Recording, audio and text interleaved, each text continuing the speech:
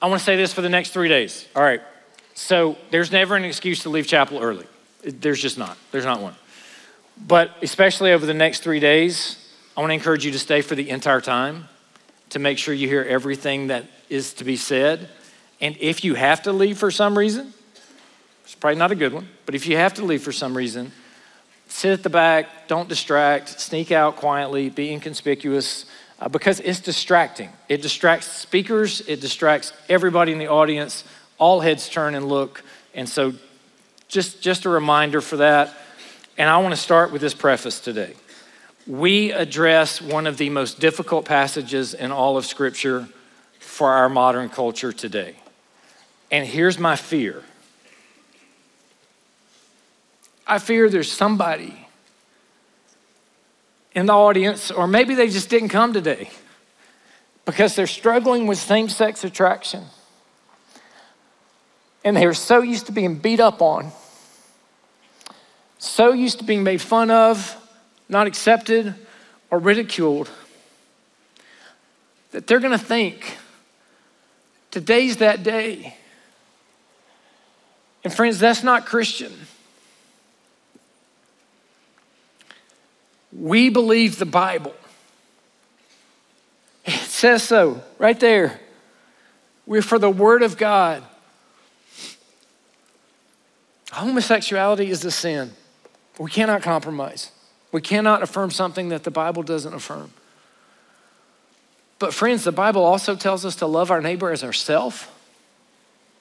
And it tells us to bear one another's burdens. And we need to make sure we do that part just as well as we stand for the Word of God. Now, there are some of you in here who are not going to be happy no matter what I say. It's not harsh enough, or it's not affirming enough, or that's okay. What I want you to do is just listen to what the text says. And in this passage, it talks about homosexuality, and everybody focuses on homosexuality. That's not the main point of the text. The main point of the text is that we as humans don't honor God like we're supposed to. And that's all of us. And so we can't treat same-sex attraction or homosexuality or acting upon those temptations as though that's the unpardonable sin. It's not. And the text today hits every last one of us if we listen with ears to hear what the Lord may be saying to us. So I want to read the text. Before I read it, let me introduce it to you in this way. Let me give you the flow, because some of you may not have been here for the last one. The main passage, the main theme of Romans, you get in 16 and 17. For I'm not ashamed of the gospel. So this comes from John Stott. He writes like in a back and forth. So pretend Paul's having a conversation. Paul says, I'm not ashamed of the gospel. Why not, Paul? Because it's the power of God for salvation to everyone who believes. Well, how is it the power of God to salvation, Paul? Because in the gospel, a righteousness from God is revealed. That is God's way of justifying sinners. But why is it necessary for sinners to be justified, Paul? Because the wrath of God is being revealed from heaven against all the godless and the wickedness of men who suppress the truth by their wickedness. But Paul, how have we suppressed the truth?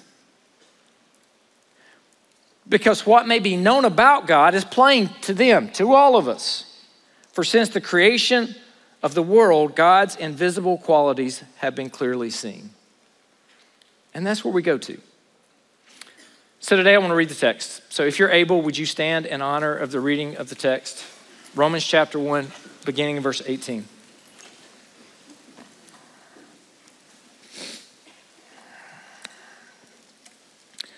For the wrath of God is revealed from heaven against all ungodliness and unrighteousness of men, who by their unrighteousness suppress the truth. For what can be known about God is plain to them, because God has shown it to them. For his invisible attributes, namely his eternal power and divine nature, have been clearly perceived ever since the creation of the world, in the things that have been made, so that they are without excuse. For although they knew God, they did not honor him as God or give thanks to him. But they became futile in their thinking, and their foolish hearts were darkened. Claiming to be wise, they became fools. And they exchanged the glory of the immortal God for images resembling mortal man and birds and animals and creeping things. Therefore, God gave them up in the lust of their hearts to impurity, to the dishonoring of their bodies among themselves, because they exchanged the truth about God for a lie. And they worshiped and served the creature rather than the Creator, who is blessed forever. Amen. For this reason, God gave them up to dishonorable passions. For their women exchanged natural relations for those that are contrary to nature. And the men likewise gave up natural relations with women and were consumed with passion for one another, men, committing shameless acts with men and receiving in themselves the due penalty for their error. And since they did not see fit to acknowledge God, God gave them up to a debased mind, to do what ought not to be done. They were filled with all manner of unrighteousness. Okay, now right here's where every last one of us gets caught. If you can't find yourself in these next two verses, I'm afraid you're lying to yourself. All manner of unrighteousness, evil, covetousness, malice. They are full of envy, murder, strife, deceit, maliciousness. They are gossips, slanderers, haters of God, insolent, haughty, boastful, inventors of evil, disobedient to parents. I'm going to read that one more time. Disobedient to parents, foolish, faithless, heartless, ruthless. Though they knew God's righteous decree that those who practice such things deserve to die, they not only did them, but give approval to those who practice them. Oh God, your word lets us know that we are all unrighteous. There is none who is righteous, no, not one. There is none who seeks you. Lord, it is only by grace and the mercy of the cross that we can be reconciled to our Creator. And so, Lord, I pray that you would help us today to consider our unrighteousness in such a way that it helps us to give praise and glory and honor to you, the only one who is worthy, for your grace and your mercy in our lives. In Jesus' name I pray, amen. And you may be seated. All right, here's your main idea if you're taking notes. The main idea is refusal to honor God results in dishonorable actions. So you see this in here. The refusal to honor God results in dishonorable actions. So verse 21, although they knew God, they did not honor him as God or give thanks to him. Then verse 24, he gave them over to the dishonoring of their bodies. This is what happens when we don't honor God, when we don't pursue the natural reason we have been created, which is to give glory to God and then dwell with him and enjoy him forever. Then we start having our own selfish sinfulness, our own attitudes that then spiral us down into deceit and despair and dishonor. And so that's what we're seeing in this text, friends, is there's a call for all of us to honor God. And when we don't, let's be clear, what Paul's doing is he's making his case, is he's saying the gospel is the power of God to salvation. Well, why do I need it? Because we're really good at dishonoring God. We're really bad at honoring him. So the main idea of this text hits every last one of us in hard ways. Our 2 points today as we walk through this text. Point number 1 is going to be suppressing the truth. We're going to see that in 18 through 23. It starts off right there in verse 18. And then our second point is going to be spiraling towards dishonor in 24 through 32. Suppressing the truth and spiraling towards dishonor. We start with suppressing the truth. We begin in verse 18. For the wrath, now for, it starts with the word for. We pointed out last time, look in verse 16, for I'm not ashamed of the gospel. For it is the power of God to salvation. Verse 17, for in it the righteousness of God is revealed. Verse 18, for. So we've created a distinction here, but remember this is a letter that's being read. And just hearing the for again is going to bring to mind what Paul has just said. Why do we need the gospel? Well, I'm going to lay out the argument for you. Here's why you need the gospel, because you're all unrighteous. And he's going to start rolling that out to us. For the wrath of God is revealed from heaven against all ungodliness and the unrighteousness of men, who by their unrighteousness suppress the truth. All right. How do we suppress the truth? Anybody ever been in a swimming pool with a beach ball or a volleyball or some type of air-inflated ball, and you were bored, and your purpose began to be to keep the ball under the water? How many of you are out there with me? You do all sorts of things. You lay on top of the ball, you fold your arms over the ball, you try to take the ball and stick the ball under your legs, and you sit on the ball, and eventually the ball pops out from the side, pops up, and then you lay on the ball like you're just suppressing the ball into the water. But what does the ball eventually do when you stop suppressing it? It pops up. It comes to the top. For us to try to suppress the truth about God is for us to try to keep a ball underwater that's full of air that you can't bust and that you can't stop. And all you're going to do is eventually wear yourself out trying to suppress the truth, because the truth is eventually going to rise to the top. And here what it tells all of us is this is what we do. Pick your temptation. The temptation that you wrestle against the most. That's the temptation that you're going to want to justify. That's the temptation that you're going to want to use logic and use all the wisdom that God has given you to try to undermine what God's word says, so that you can suppress the truth to get away with whatever it is that you want to get away with. And this is what the text is saying we do. This is what we do. We, by our unrighteousness, suppress the truth. And then look what it says in verse 19. It says it's plain to them. For what can be known about God is plain to them, because he's shown it to them. So friends, we wrestle with a really hard theological issue about what about those who never hear the gospel?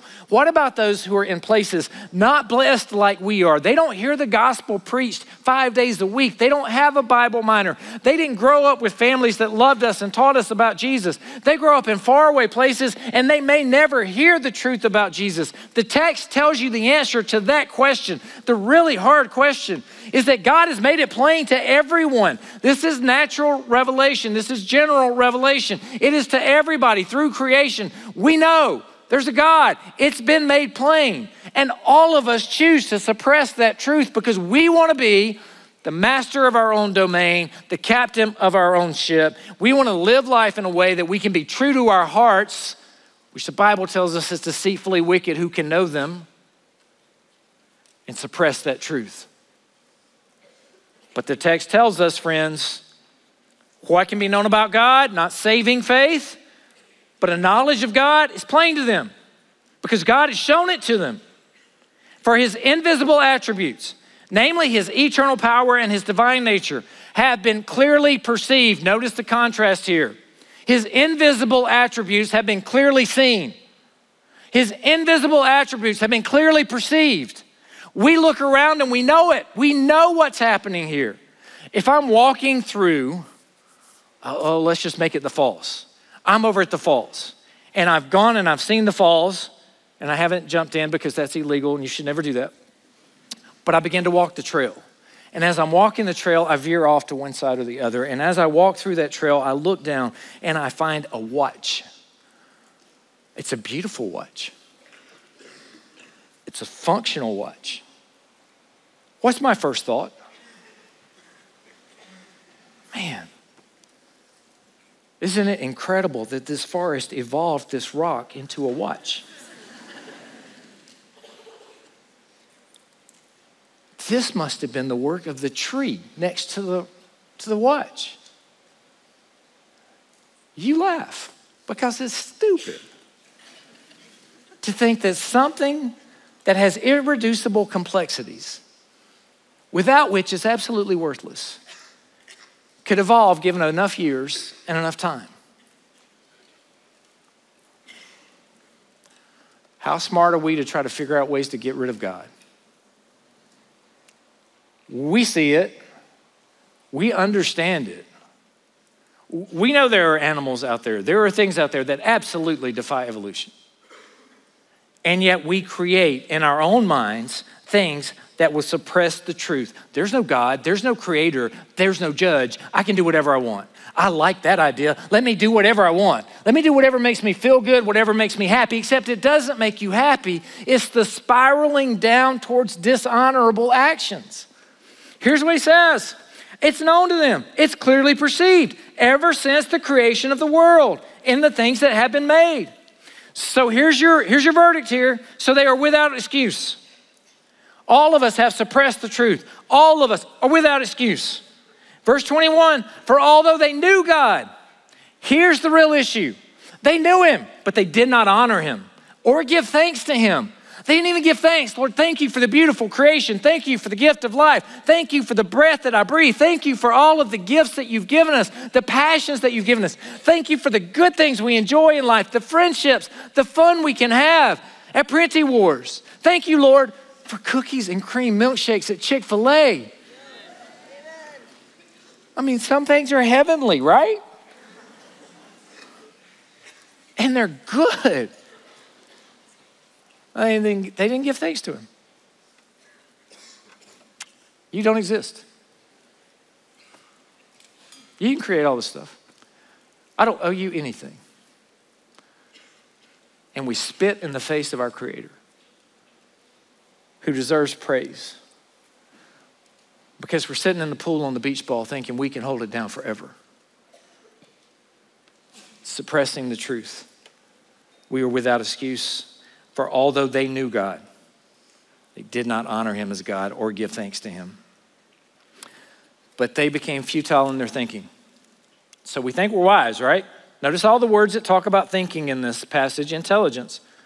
They knew him, but they didn't honor him. So they became futile in their thinking. Friends, sin will affect you. Sin will make you stupid.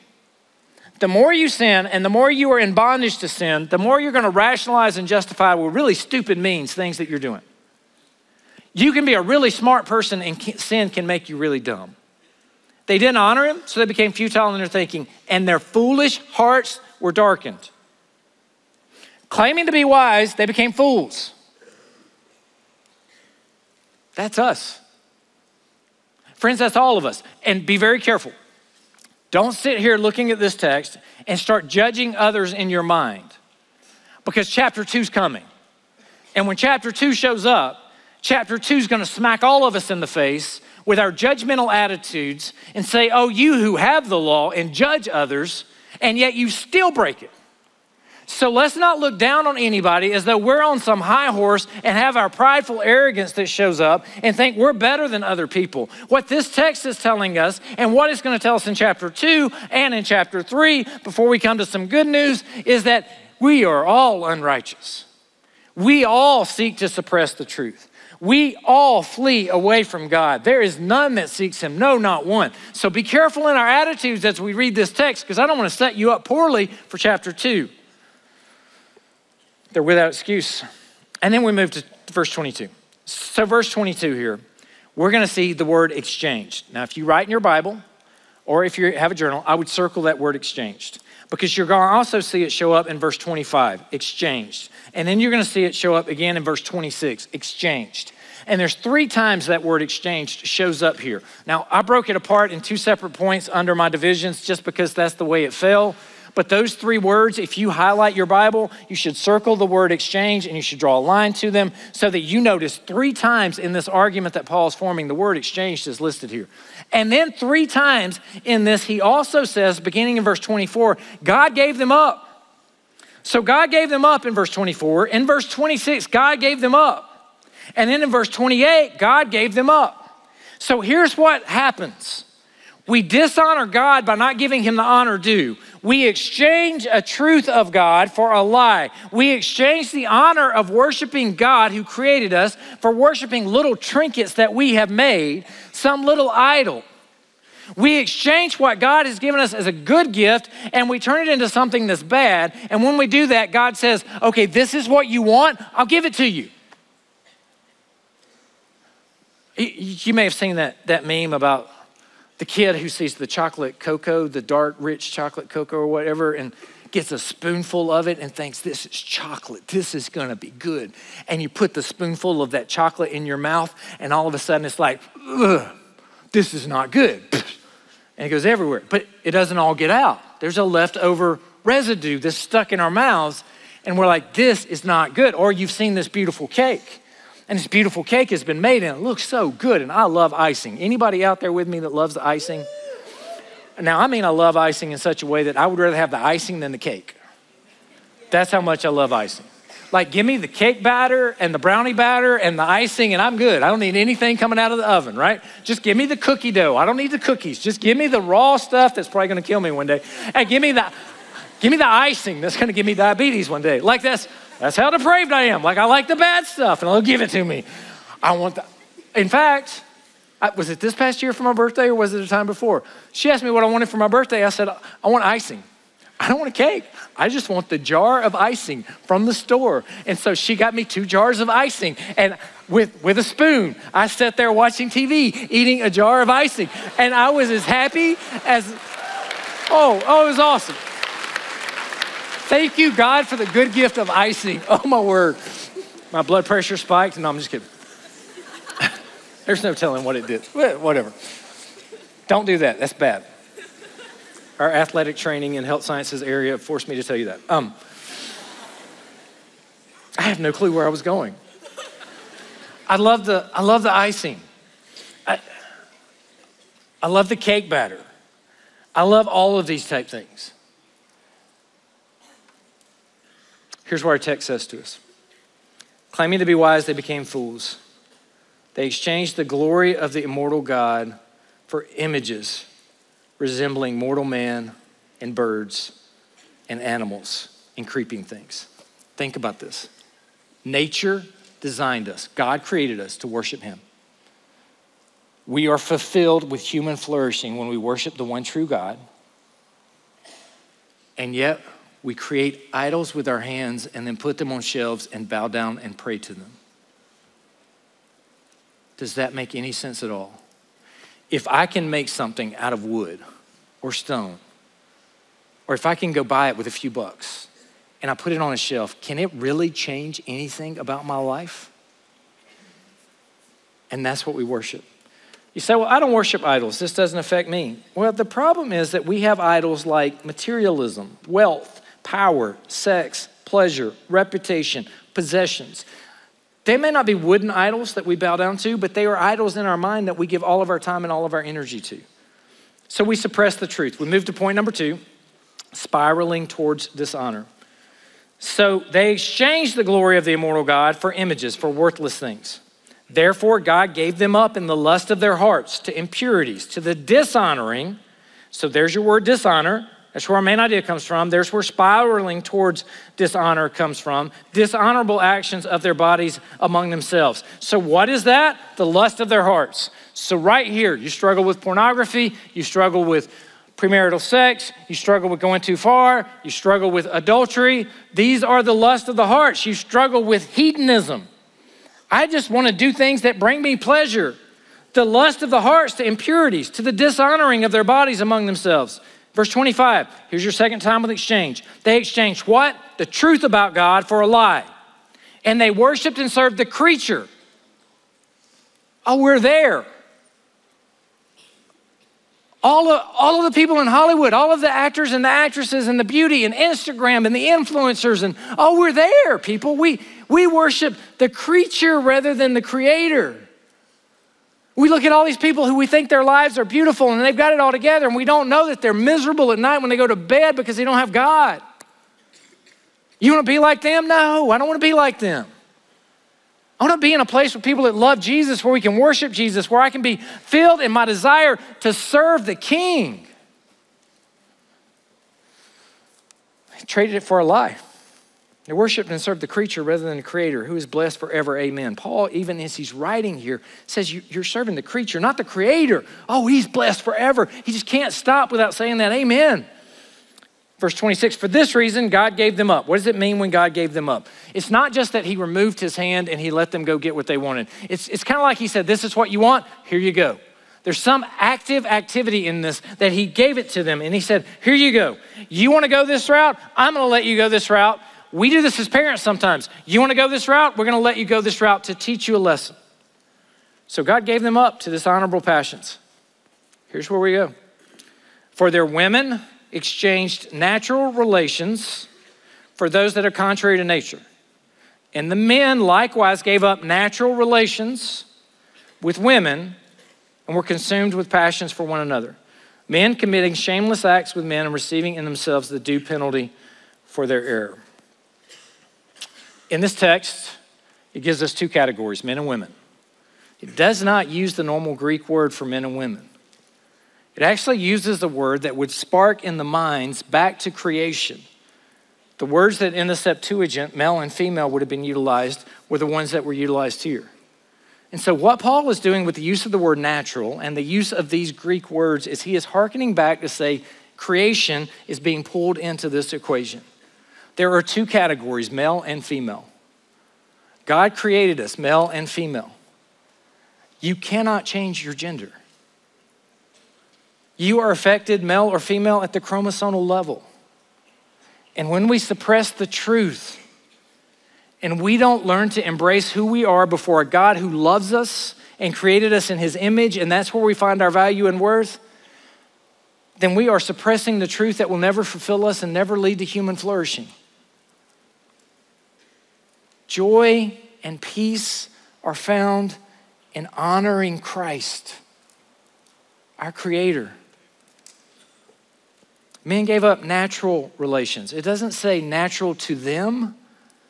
It's a broad blanket category of natural. So here's what you'll hear from culture. These are the objections to this verse.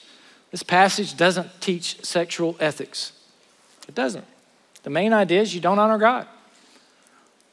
But if not honoring God, if the reason Paul goes here is because he thinks this is the most non-natural thing to creation that I could point to as an illustration of twisting the creation of Almighty God and being against nature is this activity, because this illustrates exactly what he's talking about of suppressing the truth and doing what we want to do instead.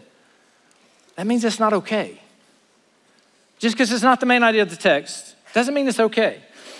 And we're going to talk about this more in the next 2 days. We have Christopher Yuan coming in tomorrow. We'll have a Q&A time and another session tomorrow night. And then Thursday, he'll talk more. This is a person who is same-sex attracted. So maybe you're sitting there and you're going, you don't understand, because you're not. I'm not. I don't understand. But we have somebody coming in who holds to a traditional Christian sexual ethic, who's walked through these waters to help you, because I want every one of us to understand and to flourish and to honor God. Well, Paul here is only talking about grown men and boys. The text gives us no indication of that. It's just not there in the text. Well, it's only against heterosexuals who are acting like homosexuals. So it's not natural to them. So they're twisting it. But Paul uses broad words and doesn't use personal modifiers to say this is against your nature. In fact, let me read what John Stott says about this. We have no liberty to interpret the noun nature as meaning my nature, or the adjective natural as meaning what seems natural to me. On the contrary, physis, natural, means God's created order. To act against nature means to violate the order which God has established, whereas to act according to nature means to behave in accordance with the intention of the Creator. Well, Paul didn't know about relationships like we know about relationships. Yeah, he did. This is the Greek and the Roman culture. When you go back and study this and research it, they knew about it, they talked about it, they wrote about it. Friends, this is the hard truth, that if we're going to stand on the Word of God, acting out on homosexual temptations, acting out in a homosexual relationship is sin. There's a whole lot of other things in the Bible that are sin. And we encourage all of you to make war against your sin. Don't make peace with it. Don't give in to it. Lock arms with everybody else and let's pursue Christ together. That's what our goal is. That's what we're supposed to do. Psalm 81, 11 through 13 says this. My people did not listen to my voice. Israel would not submit to me. So I gave them over to their stubborn hearts to follow their own counsel. Oh, that my people would listen to me, that Israel would walk in my ways. The text continues on here. It doesn't stop. It says in verse 29, and since they did not see fit to acknowledge God, okay, so since we didn't seem fit to honor God, since we didn't do what we were supposed to do, God gave them up to a debased mind. Hearken back all those words about our thinking. Wise, foolish, debased mind. Sin affects the way we think. To do what ought not to be done. They were filled with all manner of unrighteousness. This is all of us right here. Evil, covetousness. Anybody in the room ever not coveted something? Oh, I like that. I want that. It's new. I got to have it. Oh, it looks good. Oh, that car. Oh, that house. Oh, we covet. Malice. They are full of envy. I can't believe he gets all this or she gets all this and I don't. Murder. Oh, I've never murdered anybody. But the Lord draws to our attention that when we have anger in our heart, that we've also sinned against him. We're there. Strife, deceit. Ever deceived somebody? Maliciousness, gossips. Oh, nobody at Cedarville gossips, do they? Yeah. We shouldn't. But we frequently use our words to tear down rather than to build up. Slanderers, haters of God, insolent, haughty, prideful. Anybody in the room prideful? Struggle with that issue? Boastful, inventors of evil. We're so smart, we come up with new ways to sin against God. John Calvin called our hearts an idol factory. Disobedient to parents. Foolish, faithless, heartless, ruthless. Okay, that's hard. It gets harder. For though they knew God's righteous decree that those who practice such things deserve to die, they not only do them, but with a construction that seems to point out that this is even worse, they give approval to those who practice them. Quick application questions. Then I want to read one thing and then we'll be done. Are we suppressing God's revealed truth in our own lives? Is there an area of your life where you are suppressing God's revealed truth?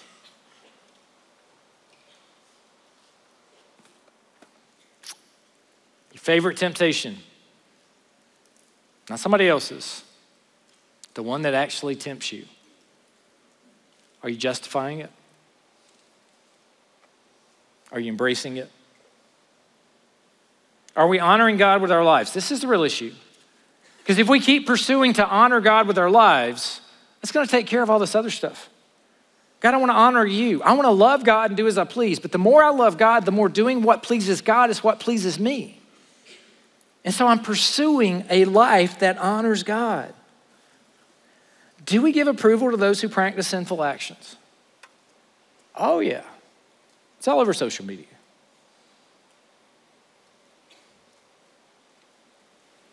That's hard. Because we know people, and we like people, and we love people. But what we're called to do is love them in a way that doesn't embrace things that are harmful for them, but that speaks truth in love by bearing one another's burdens. All right. I want to read this to you. This comes out of the Message. So time out. The Message is not something we use for quiet times. It is a dynamic equivalent. It is not a translation. So that's not something I would say to you, bring the Message every day in chapel. No. But sometimes it's helpful. So here's what it says. But God's angry displeasure erupts as acts of human mistrust and wrongdoing and lying accumulate. As people try to put a shroud over truth. But the basic reality of God's plain enough. Open your eyes and there it is. By taking a long and thoughtful look at what God has created, people have always been able to see what their eyes as such can't see. Eternal power, for instance, and the mystery of the divine being. So nobody has a good excuse. What happened was this. People knew God perfectly well, but they didn't treat him like God, refusing to worship him. They trivialized themselves into silliness and confusion. so that there was neither sense nor direction left in their lives. They pretended to know it all, but were illiterate regarding life. They traded the glory of God, who holds all of the world in his hands, for cheap figurines you can buy at any roadside stand. So God said, in effect, if that's what you want, that's what you get. It wasn't long before they were living in a pig pen, smeared with filth, filthy inside and out. And all this because they traded the true God for a fake God and worshiped the gods they had made instead of the God who made them. The God we bless, the God who blesses us. Worse followed, refusing to know God. They soon didn't know how to be human either. Women didn't know how to be women. Men didn't know how to be men. Sexually confused, they abased and defiled one another, women with women, men with men, all lust, no love. And they paid for it. Oh, how they paid for it. Emptied of God and love, godless and loveless riches. Since they didn't bother to acknowledge God, God quit bothering them and let them run loose. And then all hell broke loose. Rampant evil. Grabbing and grasping, vicious backstabbing. They made life hell on earth with their envy, their wanton killing, their bickering, and their cheating. Look at the mean-spirited, venomous, forked-tongued, God-bashers, bullies, swaggerers, insufferable windbags. They keep inventing new ways of wrecking lives. They ditch their parents when they get in the way. Stupid, slimy, cruel, cold-blooded. And it's not as if they don't know better. They know perfectly well they're spitting in God's face, and they don't care. Worse, they hand out prizes to those who do the worst things best. So your main idea of your text today? The refusal to honor God results in dishonorable actions. Friends, you are loved. That's why we deal with hard issues. That's why we wrestle with hard truths. Because we love you. We want you to flourish. Dear Lord, I pray if I've said anything that would be hurtful or that's not accurate according to your word, that you just help our students to forget it and move on.